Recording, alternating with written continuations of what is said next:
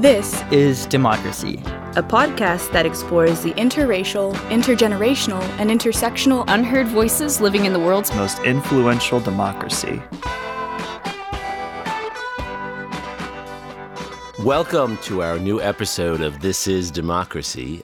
We are very fortunate today. We have with us Stephen Olekara, who is the founder and president of one of the most important organizations in the United States today for getting millennials and other young citizens involved in politics, helping them once they're involved in politics to work together. His organization is called the Millennial Action Project, and it's also super awesome to have Steve here because he's a former student of mine. Steve, good morning. Hey, good morning, Jeremy. Thanks for having me. It's great to have you here.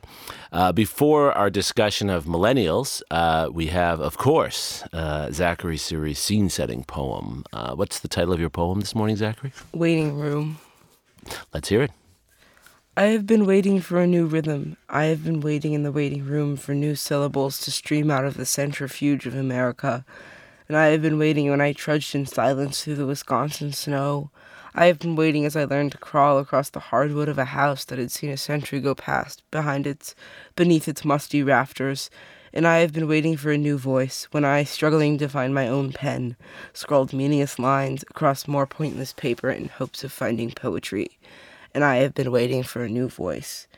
I have been waiting for a new melody to rise from the depths beneath the geriatric specialists who treat the special geriatrics and the million-strong army of AARP besiegers. And I have waited for a new song in car trips through the depths of a deep south deepening its diversity. And I have dreamed in Vicksburg. I have screamed against the stars beneath Austin's spring nights. I have searched beneath the stones of a Seattle beach, under the shadow of the giant and I have been trying to hide from the butts of America. And beneath the words that I have scrawled on hotel notepads and in the back of my school books, I have been waiting for a new psalm to be written in the holy book of democracy, risen out from the tree-lined suburban hysteria that calmly screams unreality between the Walmarts and the highways. From the armies I have sought a refuge when I have dreamed in Madison, have laughed in Memphis, have cried in Montgomery, have slumbered in Texas for the revolution out of reach, the hope just beyond my fingertips. Wow. I love the revolution out of reach, Zachary. What is your poem about? My poem is really about trying to find the voice of myself and of my peers reflected in our national democracy and in our national conscience. And I think it's a really sad time when older people whose time has really passed are still holding on to what should now become platforms for younger people. That's very well said. Steve, what role have young people played in our democracy in the past? I know this is something you've thought a lot about. Yeah, well, again, thank you for having me on the show. It's a real honor. As your listeners may or may not know, you've been a constant source of inspiration for my work over the years, dating back to my days in college. So it's really meaningful to be here. Thank you. On the podcast. So you're right. And one of the ways I think you've influenced me, Jeremy, is to think about leadership in the context of history. And I think you've said before that history is the one laboratory of the human experience, and leaders need to look back in order to think forward. Right. So when, in fact, in the early days of starting Millennial Action Project, we were reading a number of historical documents. And one theme that stood out constantly throughout those documents, from the founding era to the 1960s and the women's movement and onwards, was this theme of young people making change. Yes.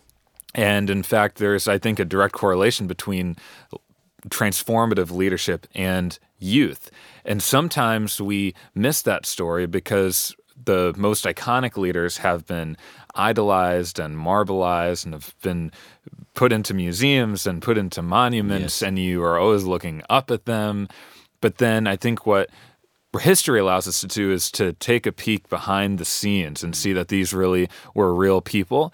And when you start looking at their most famous speeches, when I was looking at them, I had the dates in mind, and I had their birth dates in mind, and I realized, hold on, they were extremely young. And so if you look at, for example, the civil rights movement, and you see that a Dr. King, when he first became a national figure after leading the Montgomery bus boycott, he was just 26 years old. Wow, I didn't realize that. Yeah. And when you think about his level of maturity and sophistication, it adds even more, I think, of the wow factor to what he was doing. And when he gave his most famous speech, I Have a Dream, he was just 34 years old. Wow. And John Lewis at the time was 23, and John Lewis led the march over the bridge in Selma, Alabama. Sure, 1965. Yeah, 1965, when he was just 25 years old, standing in the front of that march. And the other period that really influenced me was the founding era. And these documents, written by Thomas Jefferson and James Madison and so many of those, Alexander Hamilton, they were young people too. Jefferson, his most proud accomplishment is being the lead author of the Declaration of Independence. Right. And he was just 33 years old. Just 33. And James Madison first elected to the Continental Congress when he was 29 and was 36 years old when he became the lead author of the Constitution, when he wrote the Virginia Plan, which was the preceding to the Constitution. And then I actually looked into, okay, who are these delegates and who were the founding fathers in 1776? And you realize a majority of them were under 40. And so you think, well, is there some correlation here? Yes. And I do think the power of youth is, Bobby Kennedy, I think, said it best. He said, young people have the least ties to the past and the greatest stake in our future. Yes. And I think when you approach these problems with that mentality, it's a fresh perspective. You're not encumbered by the ways things have always been. And that allows you, I think, to be a disruptor. Right. A lot of times it's positive disruption. Sometimes it's negative disruption. But you have a chance to really do something new and build new coalitions that didn't exist before. So I think that's part of the story. One of the striking things about your excellent historical examples from the founding, from the civil rights movement, is many of the figures you mentioned were not traditional figures either. Certainly, the civil rights activists, these are African Americans. These are ministers in some cases getting involved in politics, right? And of course, the founding fathers, they were not seen as traditional political actors by British royalty. George Washington himself wanted to be a general in the British Army and was never accepted in that role. So does that matter, having outsiders in a sense, young outsiders getting involved? Yes, absolutely. I think there's a perspective you gain when you've been rejected or you feel that you're not in the mainstream of society, and that narrative resonates with me, having grown up as first-generation American and Indian American in a highly Caucasian part of suburban Wisconsin. And so when you feel in those situations, I think you take a keen look at how society is operating, and maybe that gives you a more refined or a stronger critique of how society is going because of the ways in which it hasn't accepted some people. And maybe that's helpful. Right. And what, in your study of this and taking those lessons to the present, what have these young outsiders like yourself, what have they done to be able to get into the game? Because many of my students will say to me, I want to do something, but I don't see an avenue for getting involved. What have you taken from the past about avenues for involvement? Mm-hmm.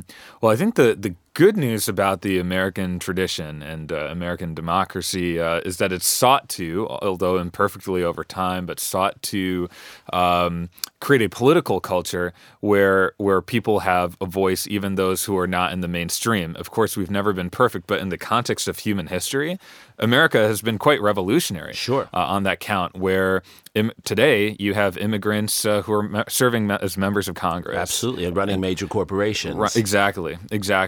And I think that's part of what's made America a very dynamic society. And a number of our American presidents, even if you take Barack Obama, for example, was an outsider. Bill Clinton was an outsider who was not part of the Washington establishment. And so I actually think there's this interesting culture where voters are often interested in newness, new perspectives, ones that are from outside of the political establishment. And maybe that is part of, maybe de Tocqueville talked about this a bit in terms of, we don't want an elite overpowering family running all of our business. And once that starts to creep into play, and we saw this recently with the Clintons and the Bushes in 2016, people rebel against that. Yes. And I do think that's a healthy piece of political culture. But I think you raise another important point about young people today who are trying to get active. And part of the underlying problem here is we've grown up, our generation, millennials, have grown up in an era of broken government, polarized politics, and despite millennials having the highest levels of volunteerism and service participation rates, we have the least trust in government. And so if we're going to provide a legitimate pathway into politics for young people who just want to make a difference in the world, and that's one thing I love about this younger generation, we have to demonstrate how you can create impact and then provide some of those ladders to action. Right. And so how do you do that? Yeah. So I think there are two things. One, on the legitimacy side of the question, Millennial Action Project is very active with that, because part of what we're trying to do is activate these millennial elected officials and millennial leaders to make that impact through government. And the great thing about our system of government is you can't make an impact if you're hanging only in your own tribe or your own faction, your own party. What our political system requires, and Madison talked about this in the Federalist Papers, is a system of checks and balances. He talked about the multiplicity of ideas. Right. It's the sifting and winnowing, as we said in Wisconsin, that allows the best ideas to prosper. And that's the type of process we're creating with the Millennial Action Project at the state level and congressional level.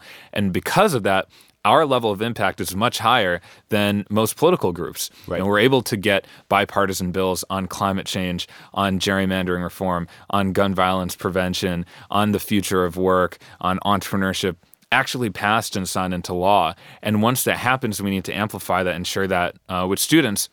And then I think with young people who then see politics as a worthwhile endeavor, which, trust me, is a hard haul for a country, because currently less than a third of millennials even see public service as an honorable profession. But once you can increase that a bit, then you need those ladders to engagement. And we help with some of those in terms of bringing people into the legislative process. Actually, in fact, part of the reason we're here in Texas is we hosted a Capitol Day at the state capitol that allowed young people to get involved. Right.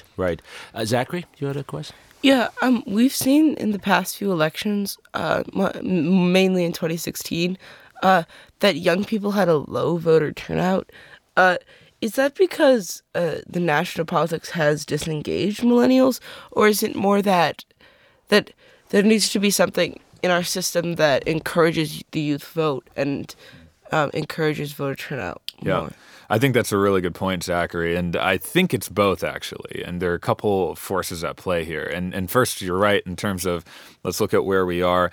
Youth voter turnout historically has been lower in comparison to older generations, although we did see a spike of engagement in 2018. And that is what I call the immune system of democracy kicking in response to a lot of threats. And young people turned out in their highest levels in a quarter century, and for the millennial demographic, the highest ever turnout for a midterm election. It was roughly about 31% for the 18 to 29-year-old demographic. And so, Zachary, to your question, I think there are a couple things happening. One is, you're right that I think national politics doesn't do enough to reach out to young people. And part of the problem is our political institutions are based on seniority, and still older people primarily dominate the vote. And so there aren't as many incentives for reaching out to young people. And then on the flip side, I think there remains this legitimacy question for young people. The quote I hear all the time is, does my vote really matter? And when you think about some of the systemic challenges of our voting systems and our political system and the role of money in politics, for example, you wonder, does your vote really matter? So I will say I think there are two things we need to look at. One is we need to make voting easier for young people, and that involves everything from automatic voter registration, and we have been working on that proposal. We have a democracy reform task force that's been working on that in the states. That means young people get automatically registered to vote when you get your driver's license, for example, and that's been shown to make a difference. Of course. Making sure there are polling locations in polling deserts, and we worked on this in Mississippi, where areas that have a high density of young people sometimes don't have polling locations.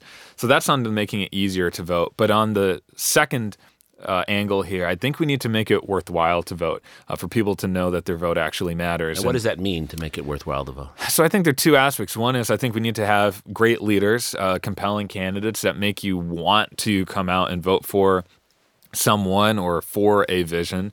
And then I do think the worthwhileness of voting has to include a sense that our political institutions will respond to the challenges of our generation. And when you see, for example, the issue of climate change keep getting kicked down the road constantly, where the most convenient answer is no answer, inaction, then young people don't believe that the political system is responding to them. Another great example is this huge blanket of student loan debt, where young people are graduating with, on average, $27,000 of student loans.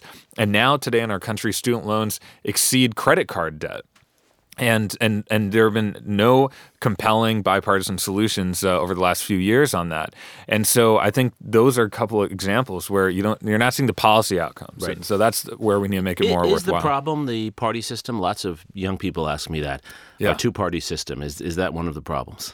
I also hear that a lot, and one of the reasons why I think we're hearing that question a lot is not only our political system is broken, but also because young people today are rejecting the partisan identities. Yes. In fact, the fastest-growing political affiliation in America is independent, and a plurality of millennials, nearly 50%, identify as independent, which is interesting given all the polling that shows millennials are socialists or very left-leaning. And I think there's a very interesting story there, which is millennials are coming of age in this broken system. They want to disrupt it, want to find new political identities and communities, and the current binary system is not working. And in fact, if you just take a step back and ask yourself, does it make sense that we have binary choices on climate change, binary choices on immigration, binary choices on the future of work? It actually makes no sense at all, because there is a plethora of ideas out there, and I think millennials are rejecting that culture of politics. Now, would that have a positive impact, having a third party? I think it could. Currently, the barriers to entry are extremely high, especially at the national level, and even in some cases at the local and state level. And part of it's because there is a duopoly. The two parties control access to the ballot. So my personal view is it would be nice to have a third party. It would be nice to have other options, but that can't be the only solution, because it will take a long time to get there. One can work within the parties and actually create and transform the parties from within. Yeah. Steve, what is it that millennials bring to the table that makes you so optimistic? I share your optimism, but I often meet people who don't. It's important for us, I think, to see what is so fresh and exciting and idealistic about millennials. How would you describe that to people? We see this idealism when young people are running for office. They come in with so many fresh ideas. And a few of the traits that I've noticed is, one, less tethered to the partisan identity like we were talking about. I think another piece is that we're technologically savvy. Yes. And so we don't see new technologies as a threat. We see them as opportunities. A good example of this is the role of the sharing economy. When Uber and Lyft and these services were coming on board, a lot of older legislators were just afraid of this. Right. And young people wanted to embrace innovation, put in place the necessary safety protocols and rules in place to protect consumers. And like most millennials, you don't own a car, right? Yes, exactly. I do not have a car. Never have you? Yeah, I did have one earlier in Wisconsin, but I got rid of it. And so At least I don't drive it in D.C. And so, and that's another big piece. I think this tech savviness. I think less, at least now, less beholden to special interests because we haven't had the time to really be bought and sold by some of these entrenched and incumbent But special what do interests. millennials care about? What are the big issues that we could expect millennials, when they take over, which we hope they will soon, that they're going to really push on? Yeah. So I think that, the biggest issue in this last election was immigration and refugee issues, which I think speaks to another reason I'm very bullish on this generation, is because we tend to have a very good moral clarity. We have a good sense of justice, a good sense of right and wrong. And when we see wrong, we want to do something about it. And we saw the administration's policies related to refugees and not helping people who are in dire need. Separating families. Yeah, separating families at the border. So there's a deep response to that. I think climate change is another huge issue, usually in the top 3 for millennials, so much higher than for other generations. And education is a big one, too. Both the challenges of having debt, but also being able to access higher education. Yes. And now, because of the epidemic of gun violence, particularly at schools, that has been an issue. And I'm very proud of the Parkland students, and we've had a chance to interact with them quite a bit. They have made gun violence not just an issue that we are aware of, but have channeled that energy into voter registration and voter turnout. And they understand that's how you make real change. They're inspiring. Yeah. There. So one of our students has asked a very important question along these lines. This is Adriana Lozano. How can millennials avoid the mistakes of the past, and how, once they get into power, do they prevent themselves from becoming corrupted as predecessors were? Let's hear Adriana's question. How can this generation avoid repeating the mistakes of previous generations? How, Steve? How will you avoid that? Just getting on the same cycle as those before you? Well, I think it's a really good question, and I'm going to say this not just because I'm here at UT Austin and sitting here, but because I really believe in it. Becoming a historian is the most important way, I think, that you... Good answer, Steve. Thank you. All right. A+ for you. I've been taught well. So I think that's a big piece is you don't want to repeat the mistakes of the past, and becoming a historian allows you to understand the patterns of behavior that have led to monumental mistakes and monumental achievements in the past. And you can become self-aware. For example, we've been talking about this issue of tribalism in our politics. Yes. And when you look at the past of how people have gone down this tribal road, you can reflect on, well, my behavior today when I'm confronted with a value set or set of ideas that really shake me to the core, that really contest what I believe in, I can respond to that by isolating myself and moving further into my tribe and demonizing the other side. Or I can try and seek understanding and compassion with those other views. Yes. And if you are a historian, you realize that the latter path is much better than the former path. Right. So, in fact, having knowledge of the past, even when one is very young, is powerful, right? Yeah, it allows you to, as a young entrepreneur, I can say that having knowledge of the past allows you to build an organization. It allows you to build cross-generational relationships because you can resonate with themes that, say, the baby boomers or the silent generation has resonated with. And it, I think, shows a level of preparedness to people. So I think it's helpful on many counts. But also the second piece of that question is how do we make sure young people aren't co-opted by the system? And this was a major discovery we made in the early days of Millennial Action Project around 2012, 2013. Some of the first millennials getting elected to office, we did see start to become co-opted by these interests. And of course, a few of them have even since then. And that's why we realized we need to stage an intervention here. Business as usual will not get it done. And that's why we founded MAP. It seems to me that that's one of the major contributions Millennial Action Project makes, which is keeping millennials focused, keeping their eyes on the ball. Exactly. That, these are the reasons you have gone into politics. This is what you care about, or this is why you're doing public service. That's right. And remembering that and not getting caught up in the other disincentives to public service that exist. Zachary? Do you think that there unnecessary barriers to young people getting involved in politics? Because we see in America that there are limits on how young you can be to get involved in politics in terms of seeking elected office, but there are no limits on how old you can be or when it is time for your generation to hand over the baton. Do you think we need to put in place more limits on that, or do you think it just should be a more open political environment? It's ironic, right? Because, Zachary, you still have to wait 4 years to be able to vote, but you probably would make better choices than many others who vote. Not better choices than me, but you'd make better choices than me. Yeah, there's an interesting proposal that I heard recently that was not for term limits, which is often talked about to make sure there's good turnover, but age limits to elected office. And many other societies have those, and historically, back to your historical point, many societies in history have had age limits. What do you think, Steve? Yeah, I guess I haven't thought about it enough to make a good decision on it, but I do think it's worth entertaining, and I personally believe in at least term limits, which I've had more time to think about, which is in so many states who have term limits, you often have now millennials who are majority leaders or are serving in legislative leadership because there has been that turnover. And you've made a very good point, Jeremy, that people who are living longer and have access to power want to cling on to it and not give it up. Right. And we see that over and over again. And without those term limits, which I think is consistent with the spirit of the Founding Fathers, who talked about a citizen legislature, I think that's very important. And we're seeing this become a generational issue where left and right is coming together. The barriers. What?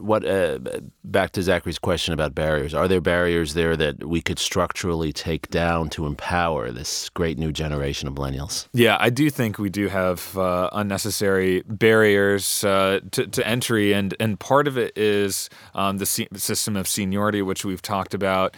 But also part of it is if and like you mentioned, Zachary, there are certain prerequisites and requirements just to be able to run for office and to vote.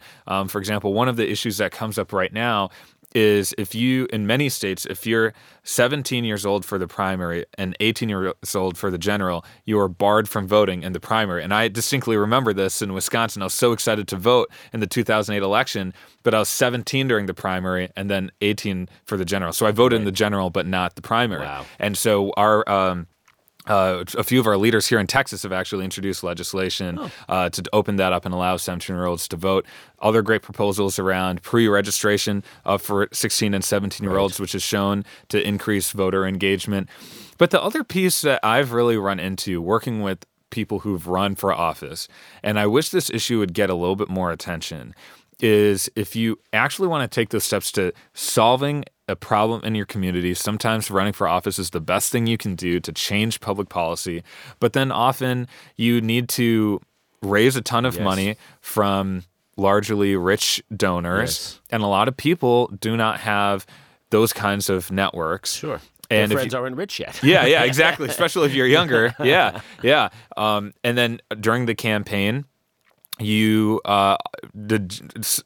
cultural expectation most of the time is that you do not draw a salary during your campaign or most of your campaign. So not everyone can go many months without getting a paycheck. And then once you get elected to office, you are paid not a living wage most of the time. You in a state legislature, you can be paid $40,000 a year, and you have a family and kids, and so that incentivizes older and more retired types of people to be serving in office because they've built up the savings and they are past their career.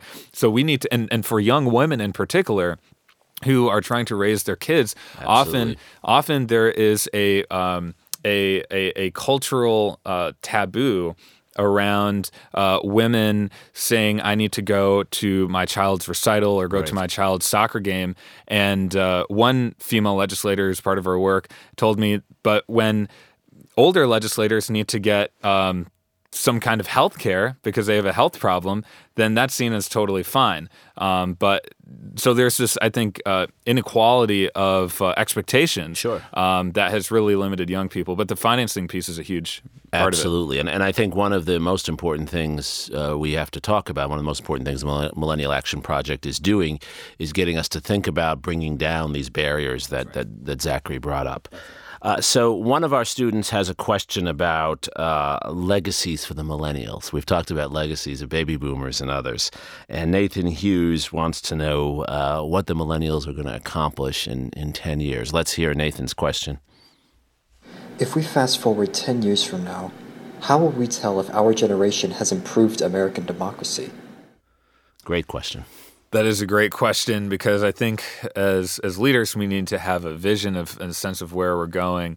And at least I'll give my opinion on this. I'm very hopeful that our generation will do a few things. One, dramatically increase our civic health, and that includes voting. It's still, I think, just abysmal how low our generation's voting rates are. And if you increase that level of voting, then our politics and our policy will be dramatically different. And I think as we come of age and we start owning homes, we start starting families and doing a number of things, I think that will hopefully increase voter engagement.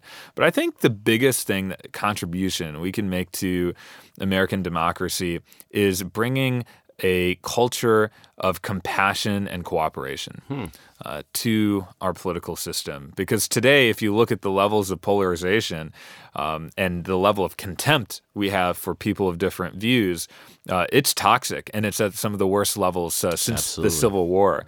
And that is a fundamental threat to democracy. But our generation has grown up in this peer-to-peer environment. And we are a more inclusive generation, and that's true for every successive generation. And so we don't see issues of race and gender and sexual orientation in the same way, and we tend to be much more inclusive and welcoming of these different identities. And so if we can bring a level of compassion to our politics at a time when our country is becoming much more diverse, that will be potentially the biggest contribution as we seek this goal of being a multi-ethnic democracy. And I think we're headed in that direction, but it's really going to require millennials to create the kinds of communication, the kinds of understanding, the kinds of networks, and the political culture we need for that type of understanding and compassion to exist. Wow. I love the vision of a more compassionate, cooperative, diverse America. And every generation, as you said so well, Steve, does that. You could argue there's an unfinished journey we're on. That's right. And in each generation, we're redefining and widening the circle of inclusion. And there's always resistance to that because as you widen the circle, that disempowers some who are already in the center of the circle, right? That's right. And I think it's a wonderful, pragmatic vision. A final question: are we ready for millennials as president, senator, governor? What do you think? I think now we are. And it's, I think, a watershed moment for our country. When we started Millennial Action Project, we had this vision of creating a leadership pipeline, people getting involved at the local level and the state level, and then ultimately the national leadership level. And we believed that to be part of our theory of change, if you create a new set of norms and behaviors and cultures that can reverberate louder and louder as people rise through national leadership. And so we're starting to see that happen right now. One of our jokes in Washington, D.C. right now is half of our congressional millennial caucus is running for president right now. So, well, who isn't running for president? Yeah, exactly. So do you have an announcement to make, Steve? I will at the end of this podcast. And we're wondering who's actually going to come to our meetings if they're all running for president. But it's true. We have the first ever credible millennial candidates running, whether it's Mayor Pete, which your listeners may have heard of, but also you have people like Congresswoman Tulsi Gabbard and Congressman Eric Swalwell and Congressman Seth Moulton and a number of others who I think are part of this now generational shift. And I think that's very promising. And if not in this election, in the next couple elections, I think we'll see it. That's fantastic. Yeah. Zachary, do you and your peers, do you see excitement and opportunity? Or is this something that's going to inspire your post-millennial generation to get involved? Yes, I definitely think that that our generation has become very inspired by many of the new politics we're seeing.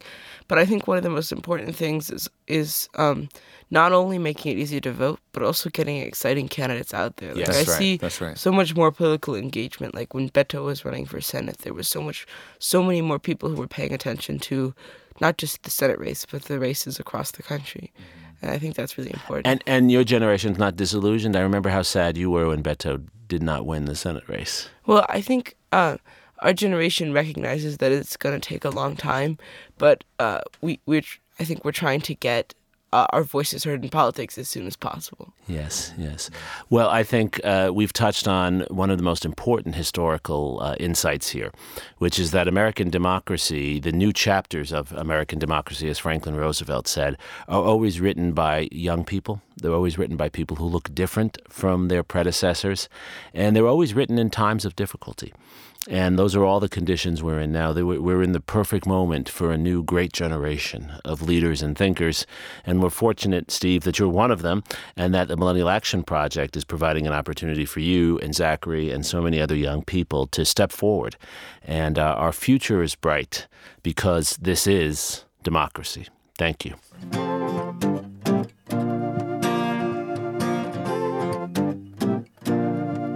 This podcast is produced by the Liberal Arts Development Studio and the College of Liberal Arts at the University of Texas at Austin. The music in this episode was written and recorded by Harrison Lemke, and you can find his music at harrisonlemke.com. Subscribe and stay tuned for a new episode every Thursday featuring new perspectives on democracy.